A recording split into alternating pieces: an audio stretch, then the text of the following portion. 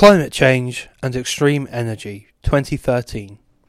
Document passed by Workers' Liberty Conference, October 2013. 1. The world has entered a new geological era, the Anthropocene, where human intervention can drastically affect the planet. This threatens important planetary boundaries: biodiversity, climate change, nitrogen, land use, fresh water, toxics, aerosols, ocean acidification, and the ozone layer. 2. The metabolic rift between nature and society is a result of the capitalist relations of production. The rational social production of nature requires conscious collective control, or the ecosystem on which life depends will be altered irrevocably. 3. IPCC reports confirm that global temperatures have risen by nearly a degree over the last century and may increase by 2 to 6 degrees in the next 100 years. They confirm that human activity is the principal cause of climate change, particularly fossil fuel burning in energy and transport and agriculture. 4. A significant turning point was reached in May this year when the global carbon dioxide concentration briefly hit 400 parts per million. Greenhouse gas emissions have increased by a quarter in half a century and are accelerating. The planet is already heading away from the zone which has sustained life for countless millennia. 5. Floods, droughts, storms and heat waves are already afflicting societies. Threats of disease to food, settlements, industry, health and ecosystems have already been registered. These impacts will affect the migration of labour, create climate refugees and generally hit workers hardest. 6. Contemporary climate change politics has reached an impasse. None of the bourgeois fractions of advanced capitalism in energy, finance and industry, nor of their representatives at the heads of states and multilateral institutions, has devised a significant plan to tackle climate change. Capital has failed to meet the climate challenge. 7. The efforts of bourgeois states to secure a global agreement failed at Copenhagen in 2009. Despite the promises, at present, no deal to reduce emissions is close. The principal market mechanism, the European Union's emissions trading scheme, has floundered. The net result so far has been the overissue of free permits, the collapse of the carbon price, while generating billions of profits for fossil fuel giants. 8. Capitalism has so far found few technical fixes. Carbon capture and storage, CCS, has not been perfected and rolled out. Nuclear technologies that burn waste products without high carbon emissions, including thorium, are technically possible, but their development has stalled. There is some progress with wind technology, with 300,000 turbines worldwide and more jobs, although this is still not adequate. There is still insufficient investment to assist the spread of solar technologies and tidal power, which could provide renewable energy at low cost. 9. Capitalism does not stand still. A new golden age of fossil fuels is emerging. There is a resurgence of oil and gas production, spurred by unconventional sources such as tar sands and hydraulic fracturing, known as fracking, with coal demand growing faster than renewables. If no action is taken soon, much of the energy infrastructure will be locked in for decades. This extreme energy scenario threatens to derail global efforts to prevent dangerous climate change. 10. The global carbon budget, how much oil, coal and gas could safely be burned and still have some reasonable hope of staying below 2 degrees, is roughly 565 gigatons of carbon dioxide by mid-century. However, fossil fuel companies have perhaps 5 times the reserves of coal, oil and gas on their balance sheets and are allocating billions to developing more. The New York and London stock markets are becoming more carbon intensive. This is the paradox of neoliberal climate politics, either a carbon bubble leading to financial collapse or continued profitable fossil fuel burning with dire climate consequences. 11. Shale gas extraction is now profitable because of advances in drilling and other technologies in the context of higher oil prices. The principal reason to oppose fracking is that the process is at odds with efforts to reduce the greenhouse gas emissions that cause climate change. 12. Gas-fired power stations emit 57% less carbon dioxide per kilowatt hour than coal-fired plants. However, shale gas has higher production-related greenhouse gas emissions than conventional gas. Venting emits damaging fugitive methane, perhaps making shale gas as polluting as coal. 13. Although the expansion of shale gas has coincided with falling emissions in the US, at least half of the reduction there is due to nuclear and renewables. Although shale gas has displaced some domestic coal burning, coal was exported and will result in emissions elsewhere. Climate mitigation in one country is not progress if it simply displaces the emissions. 14. There are other significant environmental impacts of fracking, including water pollution and high water consumption, seismic activity, noise and traffic. Socialists are rightly sympathetic to local communities facing these hazards, which are often imposed without democratic consultation. 15. Another form of extreme energy is the production of tar sands oil, particularly in places like Canada and Venezuela. The TransCanada Keystone XL oil pipeline, announced in 2008, is an addition to the larger Keystone pipeline system. If completed, it will provide a more direct route and will carry about twice the oil. The extraction of oil from tar sands has 12 to 17% higher greenhouse gas emissions compared to conventional oil. Other concerns include the risks of a pipeline spill polluting air and critical water supplies, as well as impacts on ecosystems. 16. The dangers and possibilities of extreme energy for the labour movement are summed up by the US experience. 4 US unions, including the Teamsters, signed agreements with TransCanada over the Keystone XL pipeline, reflecting an explicit business-labour partnership. 17. However, most Canadian unions have opposed the pipeline from the beginning, and more recently in the US, some Transport, United Steelworkers and SEIU have opposed it. The biggest climate demonstrations yet in the US took place in February 2013, with 40,000 people protesting in front of the White House and more than 1,000 arrested in opposition to the pipeline. 18. The urgency of the need to replace fossil fuel electricity generation makes blanket opposition to nuclear power wrong. The development of solar, wind, tide, etc. power is an urgent necessity, and so is the redesign of cities and buildings and transport to reduce energy use. But the scale of the task of replacing fossil fuels demands that governments pursue all these changes simultaneously. 19. Nuclear power will be an essential part of any concerted social effort to control carbon emissions and global warming, at least in the next few decades, because it provides baseload power, i.e. power that is available at all hours, and can have facilities constructed in a very wide variety of places. It operates when and where the sun is not shining, the wind is not blowing, the tides are not flowing, etc. It is now, after over 50 years, an established and well-tested technology. Maybe in time, technologies will be developed which enable sufficient electricity generation from renewables alone. For example, maybe in the future we will know how to build grids which enable the transmission of power over vast distances with little energy loss. But they do not exist now, and to replace fossil fuels as the baseload form of electricity generation is urgent now. 20. Pro-nuclear is not the right word for our stance.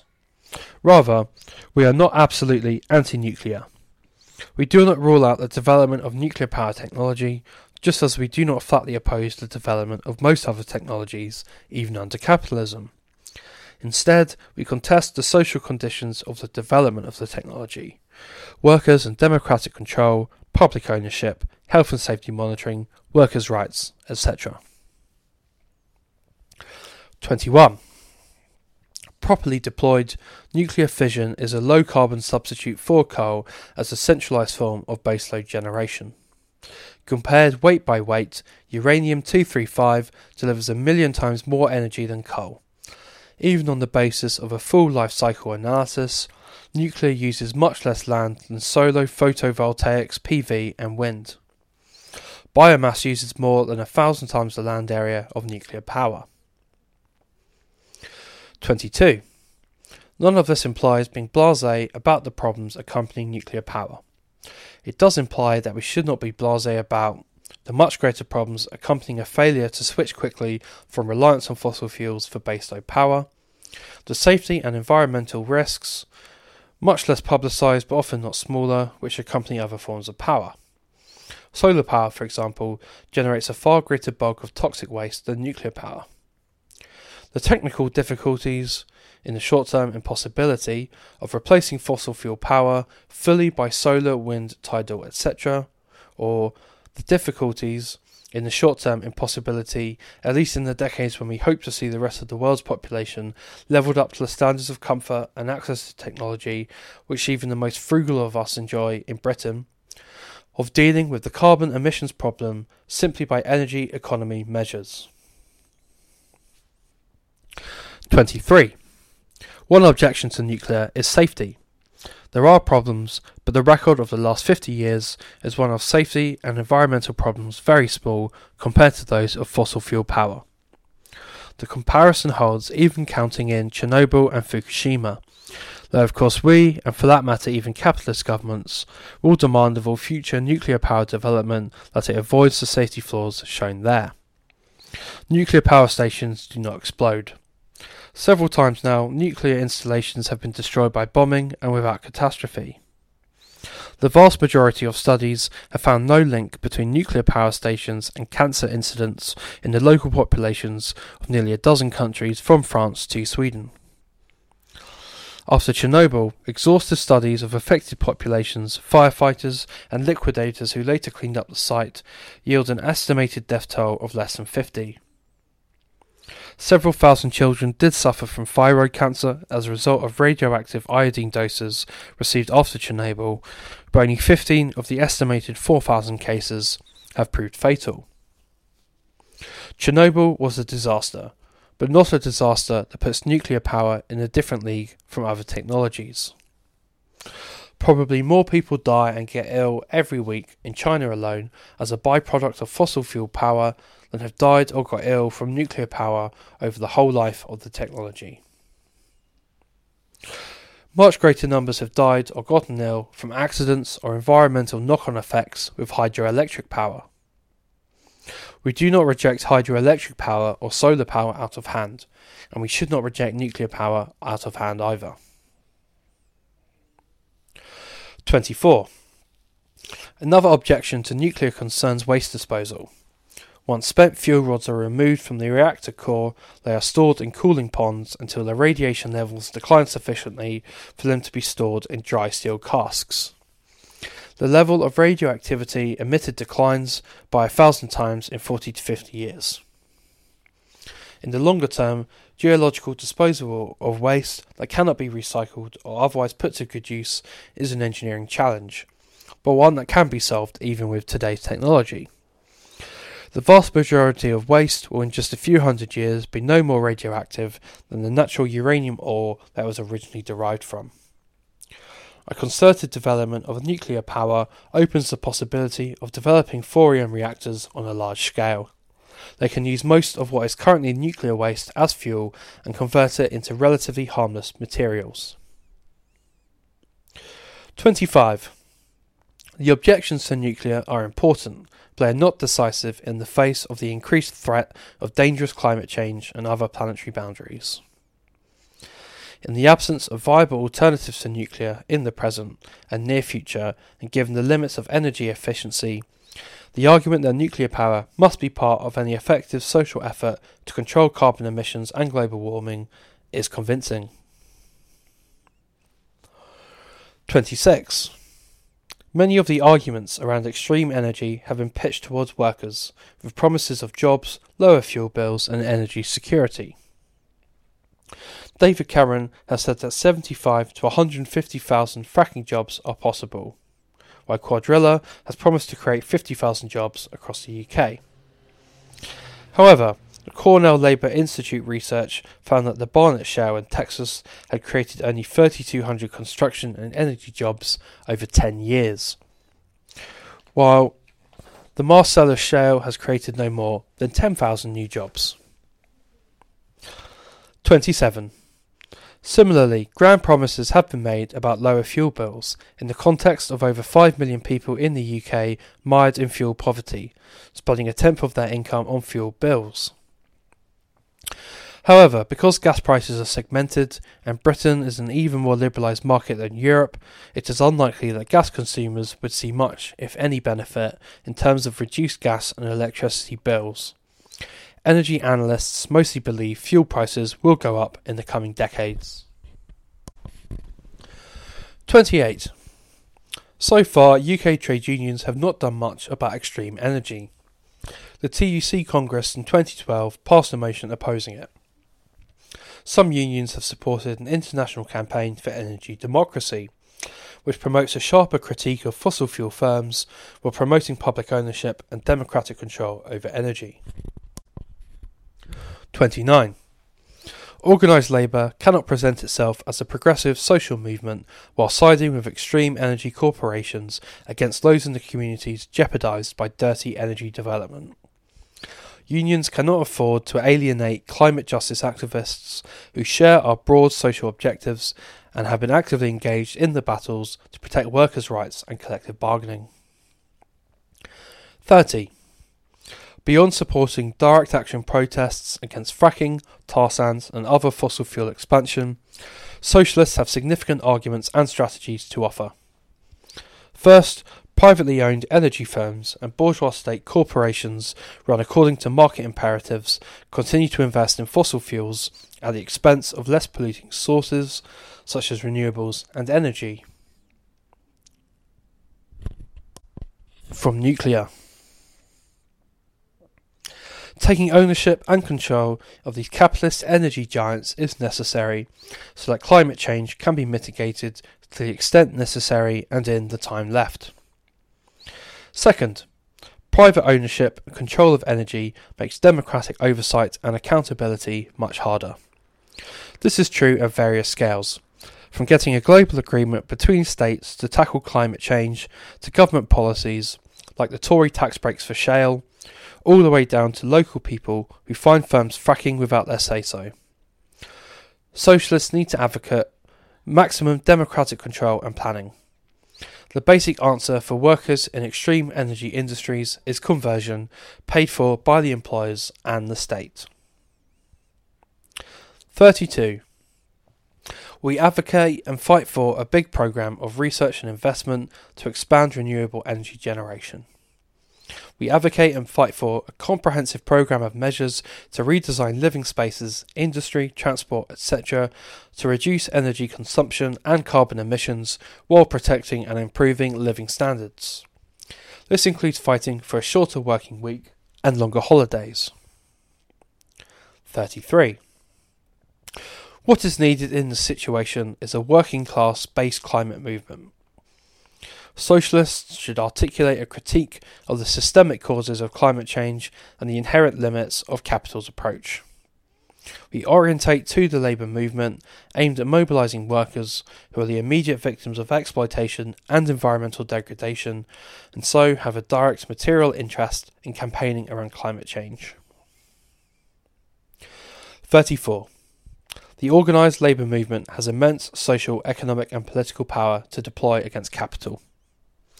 This means transforming the existing trade union movement, slabbing off the pedestrian, pro-capitalist partnership approach, and mobilising union reps for climate action. It means championing efforts like the Vestas occupation in 2009, in which workers' direct action became a magnet for solidarity. It includes support for the campaign against climate change's 1 million climate jobs campaign. 35. A working class movement will have to challenge capital's ownership and control of the means of production, which in the hands of the bourgeoisie are simultaneously the means of climate destruction. Social ownership and workers' control of the major energy firms, as well as the big banks that finance big energy, is a burning necessity to get to grips with climate change. Climate-related employment is also the direct answer to the economy mired in economic stagnation. 36. There is huge scope for forming alliances between the labour movement and climate activists.